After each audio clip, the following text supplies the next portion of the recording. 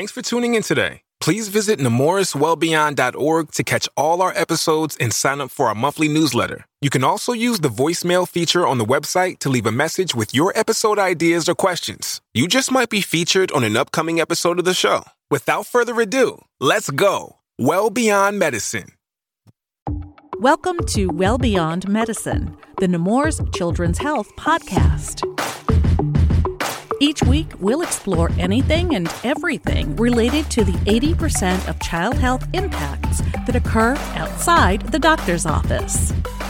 I'm your host, Carol Vassar, and now that you're here, let's go. Let's go, well beyond medicine. AI definitely cannot replace the human who is standing at the bedside, but definitely they can help us be better at what we do. I don't think that AI will replace the human being. I think it can help us become more efficient in our work. I still always want to talk to my physician, and you put trust in a person, and there's the art and science of medicine, and I think it's a lot to do with the art. I think it's a technological tool.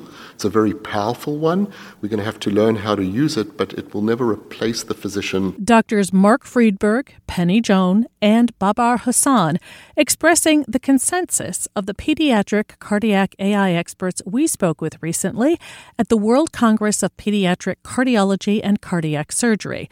That is, AI will not replace the work of a skilled, trained, experienced human clinician. Yet AI, in all of its formulations and manifestations, has the potential to bring revolutionary change and improved outcomes on a global scale. So what's next for artificial intelligence in pediatric cardiology? It lies in part with doctors in training and newly minted MDs like Scott Engeweirden, a third-year resident at Mayo Clinic in Rochester, Minnesota.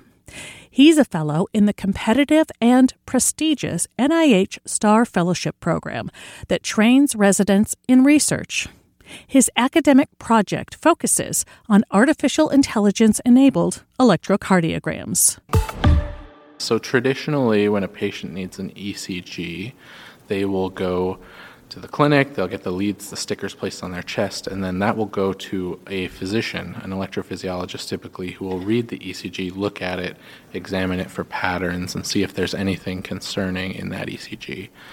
What we've found is that a computer enabled with artificial intelligence can find patterns in these ECGs that even humans aren't detecting.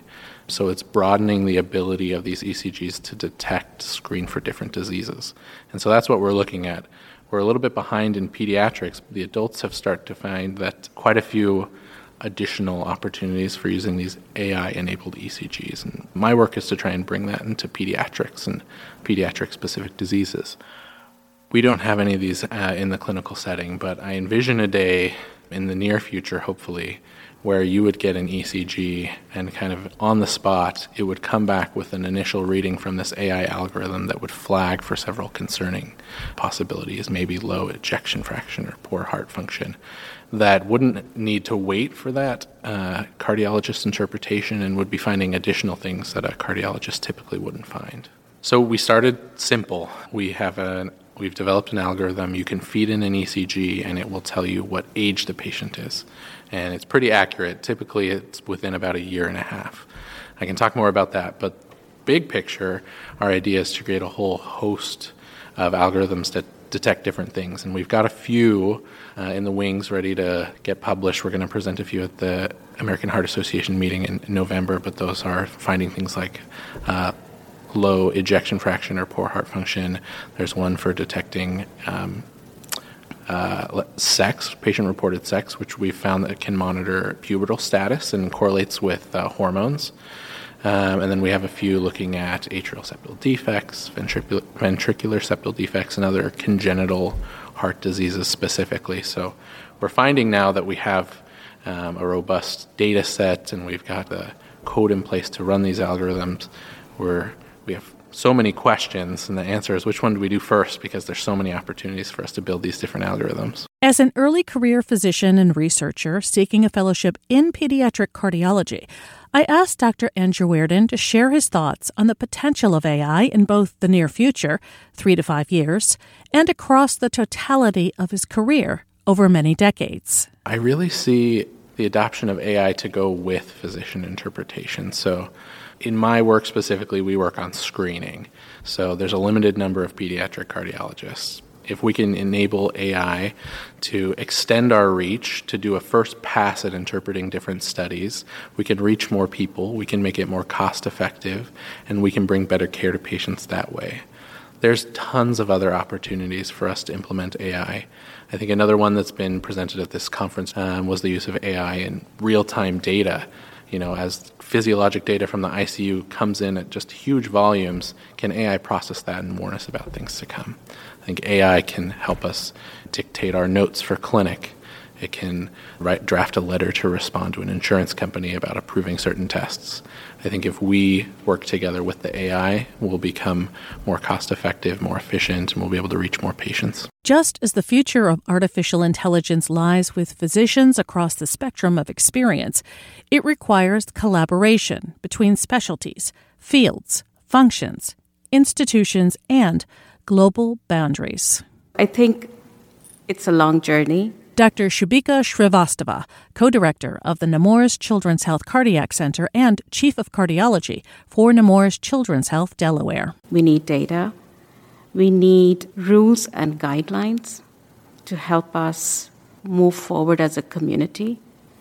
And really, most importantly, collaborate. We cannot individually, single-handedly take on this task without collaborating across the fields.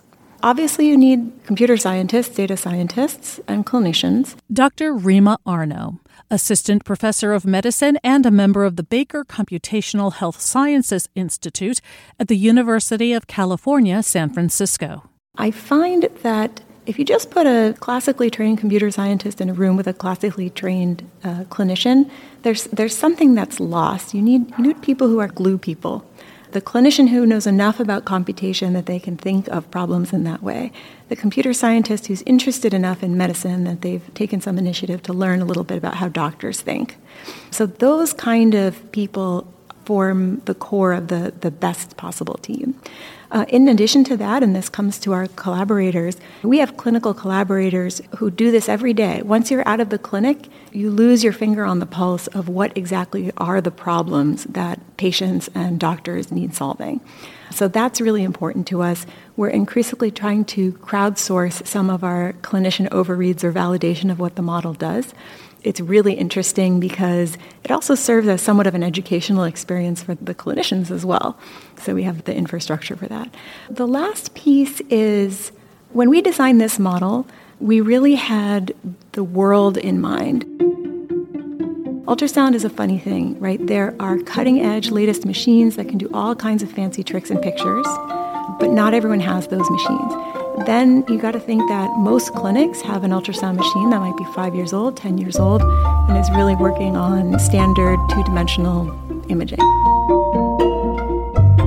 We're trying to design our solution for that standard case. We don't want to design a solution that only works if you have the latest, fanciest machine, because then, you say that you're building AI, you say you're democratizing a solution, but you're not. You're just solving something for the elites already, if you will. So, with the Netherlands Community Study, other studies, we're trying to test our model out in the communities. Those small clinics may or may not have their data organized in a way where it's easy for us to get at it. We work with those folks. We help them figure out where their data was stored, figure out how to send it. All of those things are not part of the daily operations, really, of hospitals in general, but certainly not in small clinics. So that's a piece where more support, more understanding that it's time for multiple reasons, not just for AI research. It's time for hospitals and clinics to take a hold of understanding where their data is stored, how it's transferred, and so forth. I think that can help a lot of research efforts.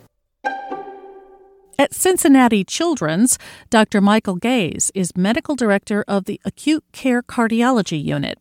When he was at the University of Michigan in 2016, he and his colleagues were working to determine whether the implementation of a cardiac arrest prevention practice bundle could decrease pediatric cardiac arrest rates. That's when a natural opportunity arose to help them with their efforts, which, in turn, provided a concrete use case for bringing AI in the form of predictive analytics to the bedside. I was a cardiac intensivist at the University of Michigan, and we implemented a software program that is commercially available and used by many congenital heart centers, which collates and displays data in a way that we never had access to before. It goes beyond what the electronic health record can display to us, much more real-time, integrated, and customizable.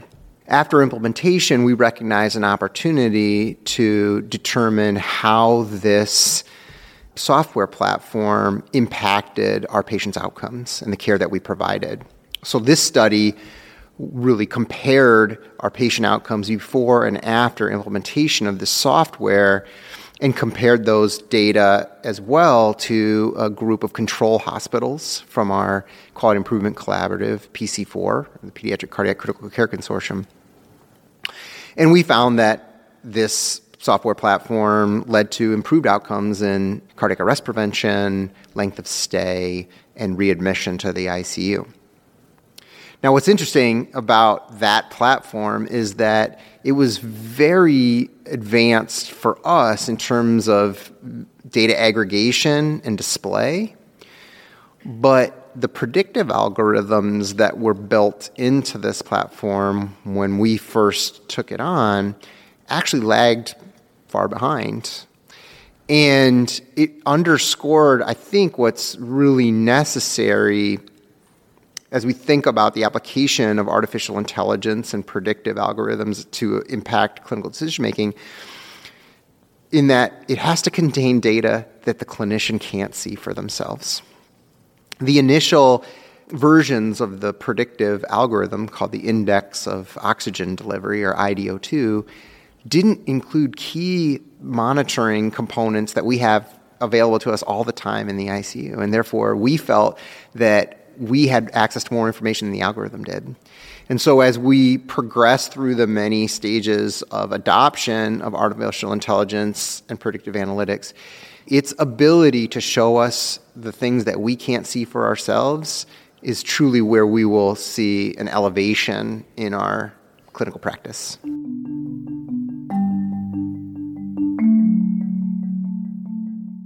If you have algorithms that reveal patterns that an experienced clinician can integrate with their experience and judgment, that is where you have the true human-computer interaction, if you will. And even that part of it, teaching experienced clinicians to trust the data that come from an algorithm and teaching them how to apply their experience on top of that, is even a whole nother task beyond just making the math work well and making the data capture work well and getting access to data that are so subtle that you can't see it with your own eyes. It's not trivial to look at, how humans interact with new technologies and how to gain adoption, and not just psychological or emotional buy-in, but how to actually use it so that it's most advantageous. And there's a whole literature on this, which I've only scratched the surface in my time researching it, but clearly we need experts from outside of medicine to come in and tell us how we as clinicians can best utilize the tools at our disposal. For Dr. Mark Friedberg with the Hospital for Sick Kids in Toronto, the AI revolution means coupling a more powerful and accurate cardiac ECG with inputs from other patient-specific parameters to create the clearest picture yet of a patient's overall health, so that he, as a physician, can decide the best next steps for that child's treatment. There's going to be automatic quantification, automatic detection of borders, automatic reporting, right? And already there are commercial companies that will take the echo from the beginning to the end and generate a report all through AI. Most of the parameters that we take a long time to measure today. And so all of that's going to happen. So it's going to improve image quality. It's going to improve the reproducibility through that, both through the image quality enhancement and through the automated measurement. And it's going to allow us to take many more parameters into account, or many less parameters into account, because some AI algorithms can recognize from many, many parameters just those 2 or 3 or 4 that are really important in determining the outcome, much like facial recognition can recognize those features of a face that ultimately identify me versus you. There's certain features. So it's the same in AI. So that's what's going to become more powerful.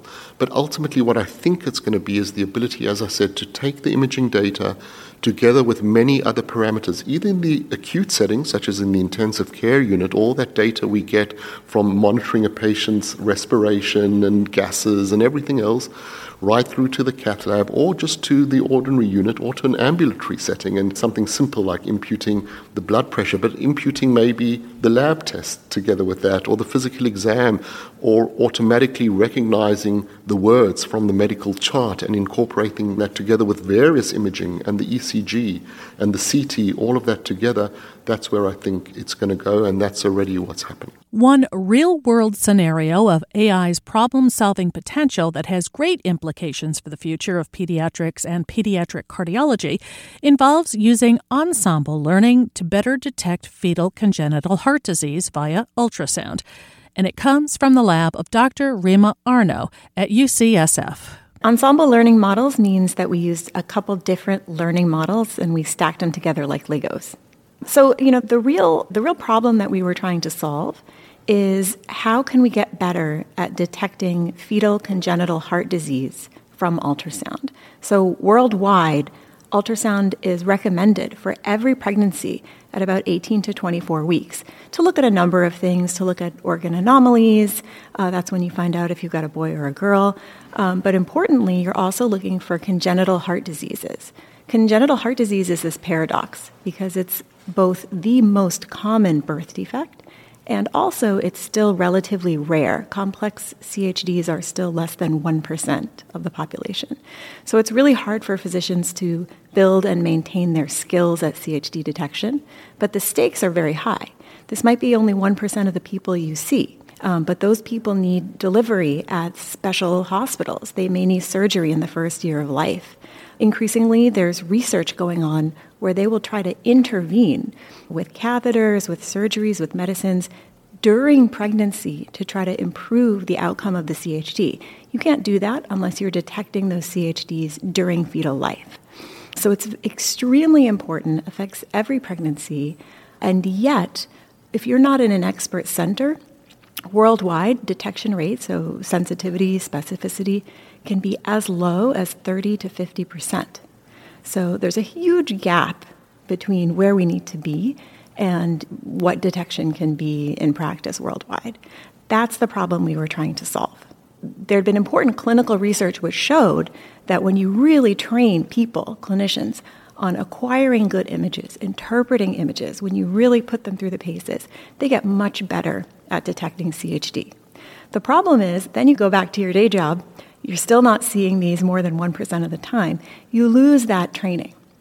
So we were looking to see whether computer algorithms, machine learning, whether we could train the computer to interpret fetal ultrasound imaging and detect CHD. Because computers, they don't get tired, they don't forget quite in the same way. And to see whether we could use that to improve CHD detection with the goal of making that a tool that clinicians can use around the world.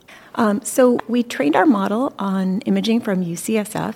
Interestingly, we trained it not just on the fetal survey, which is that everybody gets a 20-week ultrasound I was telling you about. We also trained it on a more detailed type of ultrasound done by experts focused on the heart, fetal echocardiograms as well. So we trained on the specialty imaging in order to improve performance on the screening imaging. And that seemed to work pretty well. So we tested in a number of different test sets. It's like the final exam for the model. And one of them we did over 4,000 fetal surveys, fetal ultrasounds, with a real-world prevalence of CHD. And the model got an AUC, which is like accuracy, of 0.99, which is pretty high. That said, we're still testing on UCSF data. One could say that data was still acquired in an expert center. Maybe it was easier than what you might find around the world. So we've continued to work with collaborators. Now we have a nice team of centers across the country and across the world where we're working with them to continue to validate our algorithm from different clinics around the world. So we have started testing in more and more external data sets, so different from the ones that the model trained on. We have a preprint out in medRxiv where we worked with a group in the Netherlands who've been amazing collaborators. So the Netherlands actually does something great where they have a national protocol for these fetal ultrasounds that's always the same. And when there's a CHD detected, they put it in their registry. So they know all the CHD cases in their region. And they know which ones were diagnosed at the time of the ultrasound and which ones were missed during the initial clinical assessment but were picked up later when the baby was born. So we've tested on that data set. Now, it's interesting. It was a real test of generalizability of our model. Generalizability, just how well does the model work on data sets different from the one it was trained on.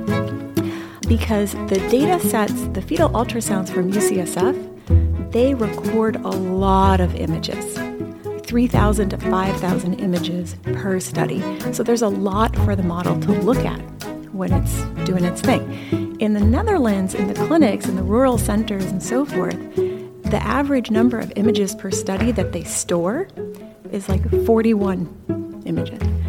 Very, very different. We trained our model to work based on the international screening protocol.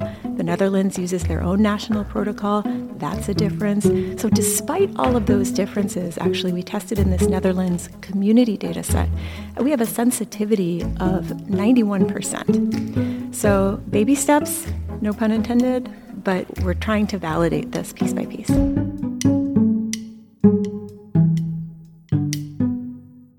When we talk about artificial intelligence, we're pushing the boundaries of medicine. Dr. Scott Andrew-Weerden. We're well beyond the traditional. We're going into the future and trying to see what we can develop.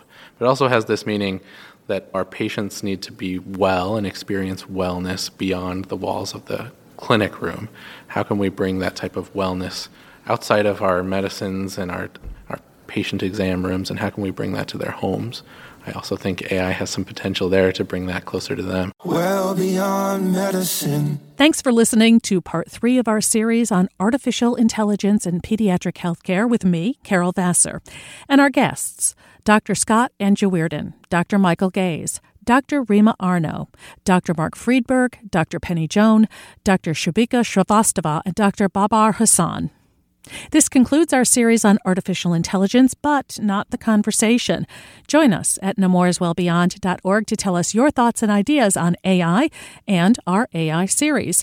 That's nemoreswellbeyond.org, where you can also leave your ideas for future podcast episodes or series, hear earlier episodes of the AI series, and all previous episodes of the podcast. You can also subscribe to the podcast there as well.